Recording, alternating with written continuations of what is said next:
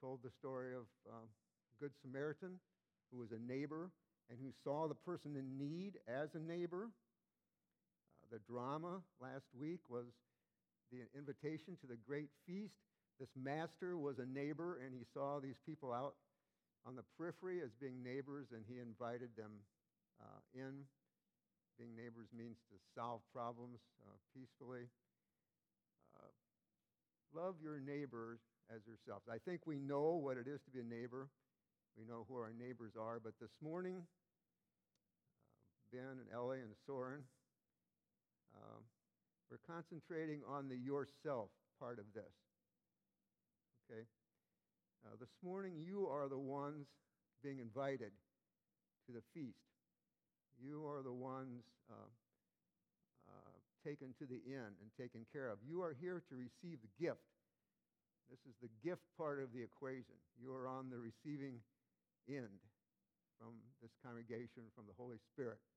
You are here to be clothed with Christ by means of the Holy Spirit. So to be on the receiving end here means to feel good about yourself. And you can feel good about yourself. You are invited to the feast. You are welcomed by our church family. You are clothed with a new wardrobe, and that is Jesus.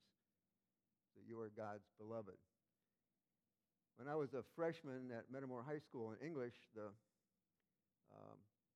first semester was grammar, and then the second semester of English was literature. And I remember couple things about this, but one story we read was Clothes Make the Man. Have you ever read that story? Clothes make the man. These were three people who were going to rob this house. Okay, so one of them dressed up as a policeman.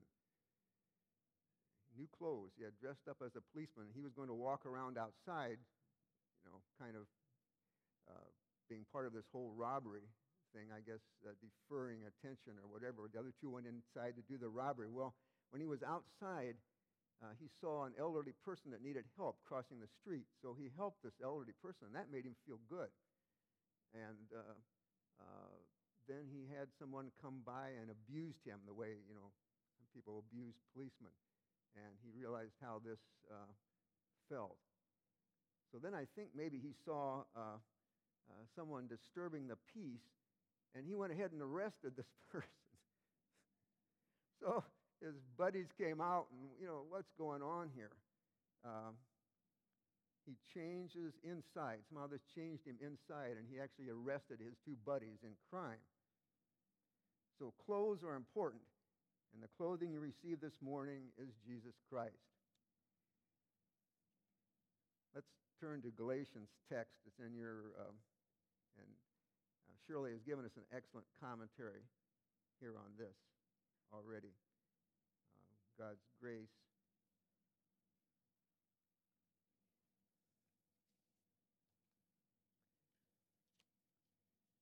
And I will just say a word about the Luke text that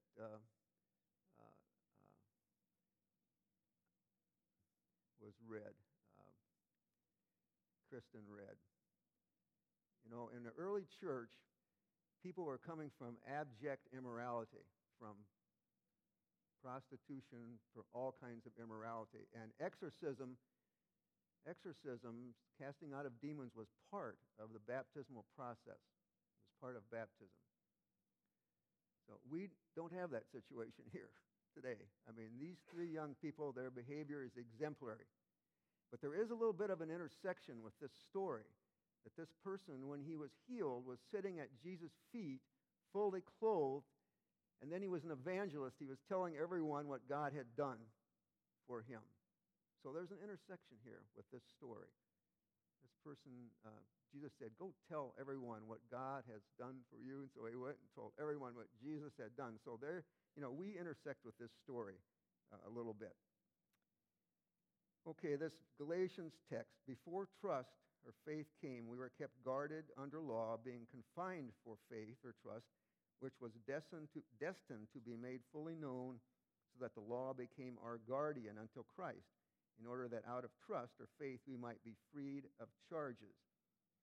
Now, Paul's use of this phrase, before trust or faith came, this is not referring to human faith. You know, faith was present way back.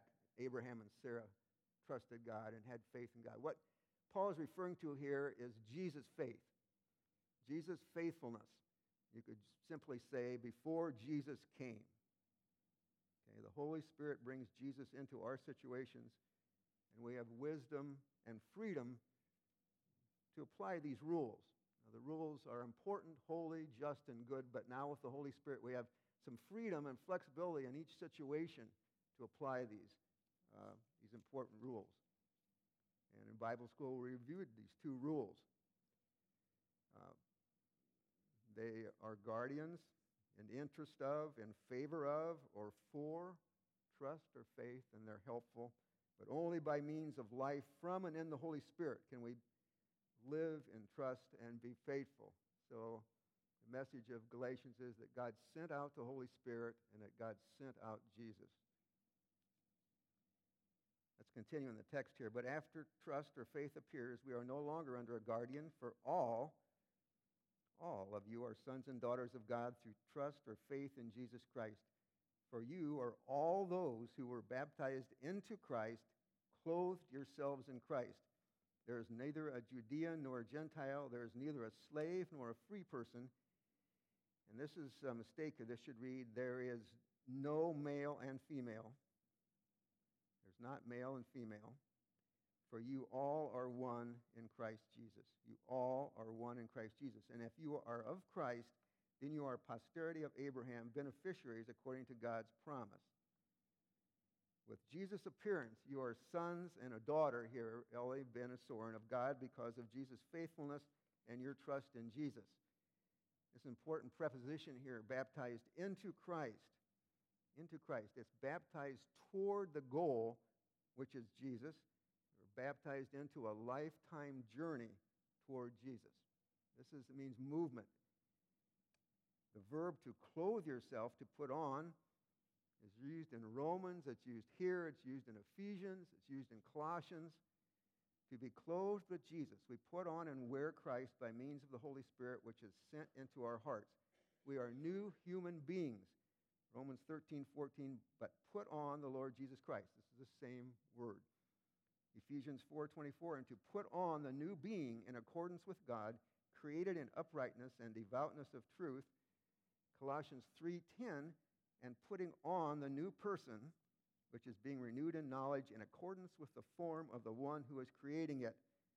Verse 12, therefore be clothed, same word, as chosen ones of God and cherished with hearts of concern. This is what these clothes are now. With hearts of concern, helpfulness, humility, considerateness, forbearance, bearing with one another, and forgiving. And you're dressed in layers, and love is the outer layer, your sweater or coat. You are God's beloved, who by means of Jesus and the Holy Spirit wear new clothes, new ways of living, consistent with the one creating you. Now, in the early church, new clothes were given in baptism. People were pretty much undressed, and they came out and they got a new robe. This morning, we're just having towels. Okay, we're just giving you a towel, which is the same. This is a new clothing for you.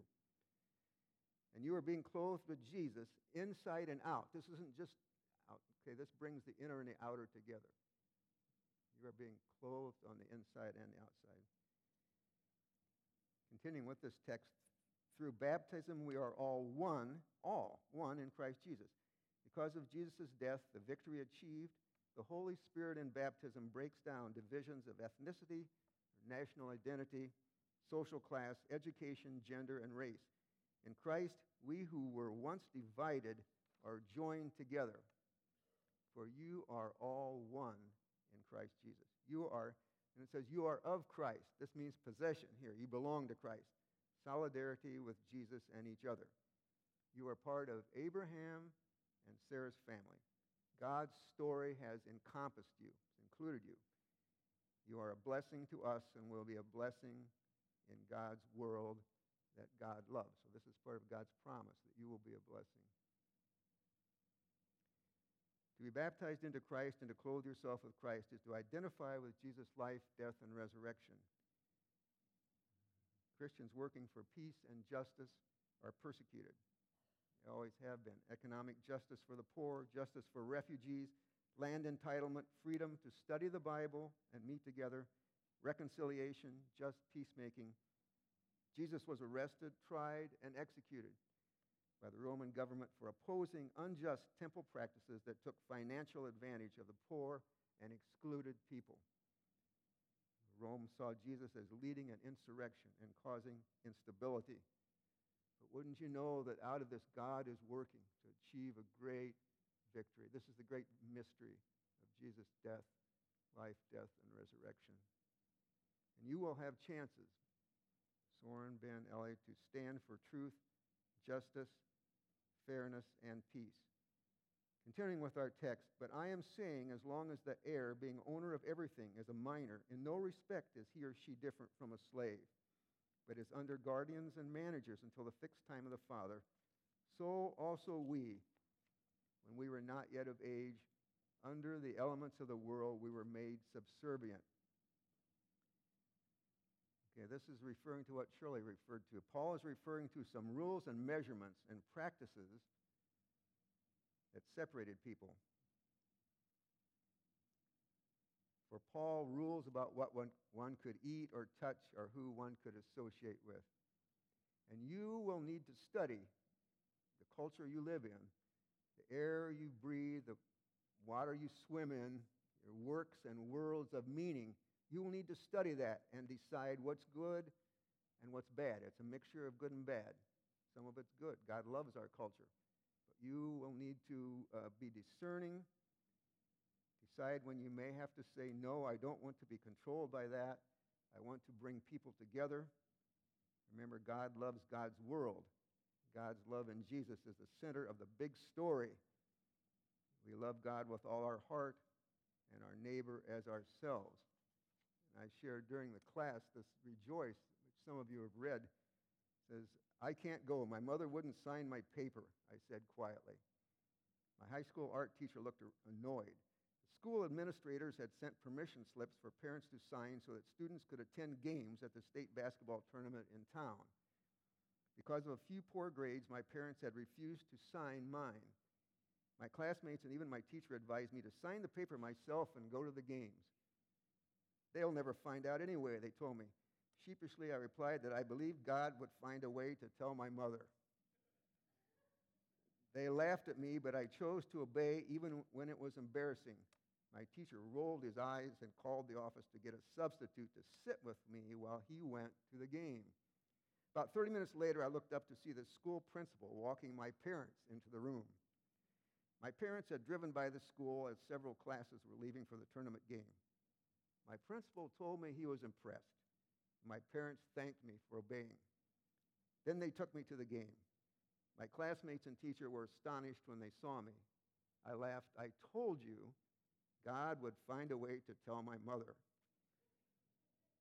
Following my parents' rules did not save me from having to work on my poor grades. However, by choosing to be obedient, I chose to clothe myself in Christ. What does being clothed in Christ look like in your life today? The elements of this world can also refer to planets. Solar system. Thursday was the spring equinox, right? The longest day. Yeah. God created, we're creatures along with the planets. We're part of God's creation. We're part of something much bigger than we could ever imagine. But we are God's creation. And these planets don't control us. God is the one who has dominion. I think that would have been pertinent probably in Paul's day, maybe also now. Finally, but when the fullness of time took place, God sent out God's Son, born from a woman, born under law, in order that he might liberate those under law, so that we might receive adoption. And because you are sons and daughters, God sends out the Spirit of his Son into our hearts, calling out, Abba, Father. Therefore, no longer are you a slave, but a son and a daughter, and if a son and daughter, also a beneficiary by God. The Spirit of Jesus there is the Holy Spirit, God's presence, guiding, and comforting. This is a spirit of capability, power, competency, adequacy. The spirit of accepting invitations to the feast, of being a neighbor, spirit of mercy and justice. It is not a spirit of fear or weakness. It's a spirit of trust, a spirit of calling out to God and knowing God is waiting to hear. So Ben, L.A. Soren, you can call out to God throughout each day. Remember, after Jesus' baptism, he was tempted to be a powerful, benevolent ruler. By the power of the Holy Spirit, he chose to be a servant and respect God and serve God and worship God and see what God would do. He stuck to his vision, his values, no matter what. Jesus is a leader, our example. God is faithful and will complete God's purposes for you, three of you. God will not drop you. You are heirs of God's promises, beloved by God, sons and daughters. The wonderful promises in Isaiah 65, or 58 rather. God, the Lord, will guide you continually and satisfy your needs, even in dry places, and make your bones strong.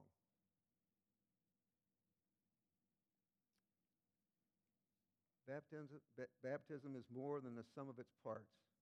It's more than thinking and explaining everything. It's a mystery. It connects our bodies and the deeper parts of our brain, our heart. Baptism, like communion, is a wonderful time when the inner and the outer are one unity, one essential union, one essence in Christ. These are words of Pilgrim Marpeck from his admonition in 1542, who was an Anabaptist. Jesus was God's word and wisdom as a real body. Your bodies are baptized with real water, and you are baptized into a real community, a real church. We are not here because you or I have it all right. God desires our participation, but baptism is a God thing first and foremost. Our Creator's righteousness shown in Jesus' faithfulness. The judgment of sin has taken place on Jesus' cross, and you are given life in the Holy Spirit. So you are forgiven and receive the Holy Spirit. I had 2 anniversaries this week. June 20th, wedding anniversary. June 18th was a 1-year anniversary when I had surgery, heart surgery. So a year ago, I was in Northwestern Hospital. My baptism anniversary is December 21st. We used to record this in a book, and I have the book. I can see where my name is written. I don't remember that day. This had to be the shortest day of the year, right? I don't remember that day. The only thing I remember is the great big hug my grandmother gave me. That was what I really remember from that day. So June 23rd, you put that on your calendar in your mind. That is your anniversary date. You will grow toward your baptism. During Bible school, on the day we lived with the parable of the great feast, Luke 14, I told the class that they will need to respond to God's invitation as they become older. Not too many excuses, even if the excuses are good. They will need to decide if they're going to attend church and be part of a faith community. They'll need to make that decision. And one boy said quickly, I've already decided that. I'm going to be part of a church. I was really blessed with that, and this is the decision you've made this morning. So stick with us. Please continue to be part, continue to attend church even as you grow older. Discipleship is not possible without being part of Jesus' body, a church community. Kingdom of God, the banquet. Together we live knowing that God exists. We call on God's name and are saved. So clothes are important. You are putting on Jesus by means of the Holy Spirit sent into our hearts. Let's take your bulletin. I'm going to just look at the order here of the baptism. In a few minutes, L.A. Soren and Ben will share with the community briefly.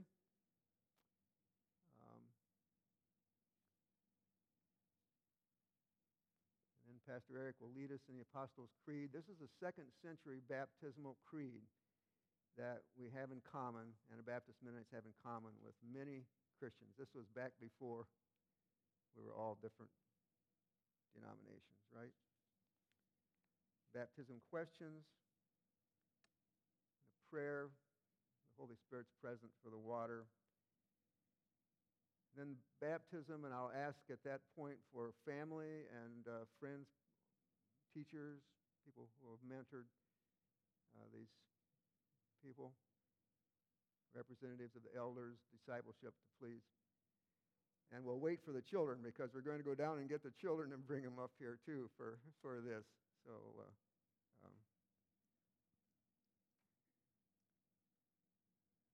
Pastor Eric will have a prayer of blessing. We'll receive them. And the ones gathered around will be the first ones to give them hugs. Okay? Then you'll be able to go back to your seats, and we'll have a congregational response, our covenant together, gifts from the congregation. We have books, Anabaptist prayer book. There's certificates of baptism, church membership, and a little book. I only have two. The third one hasn't come. God Will Not Forget You. This is written by a Lutheran pastor for confirmation. And this practice of, it's very good, practice of baptism and confirmation, and our practice of infant dedication and baptism here are very similar. Certainly nothing to fight over.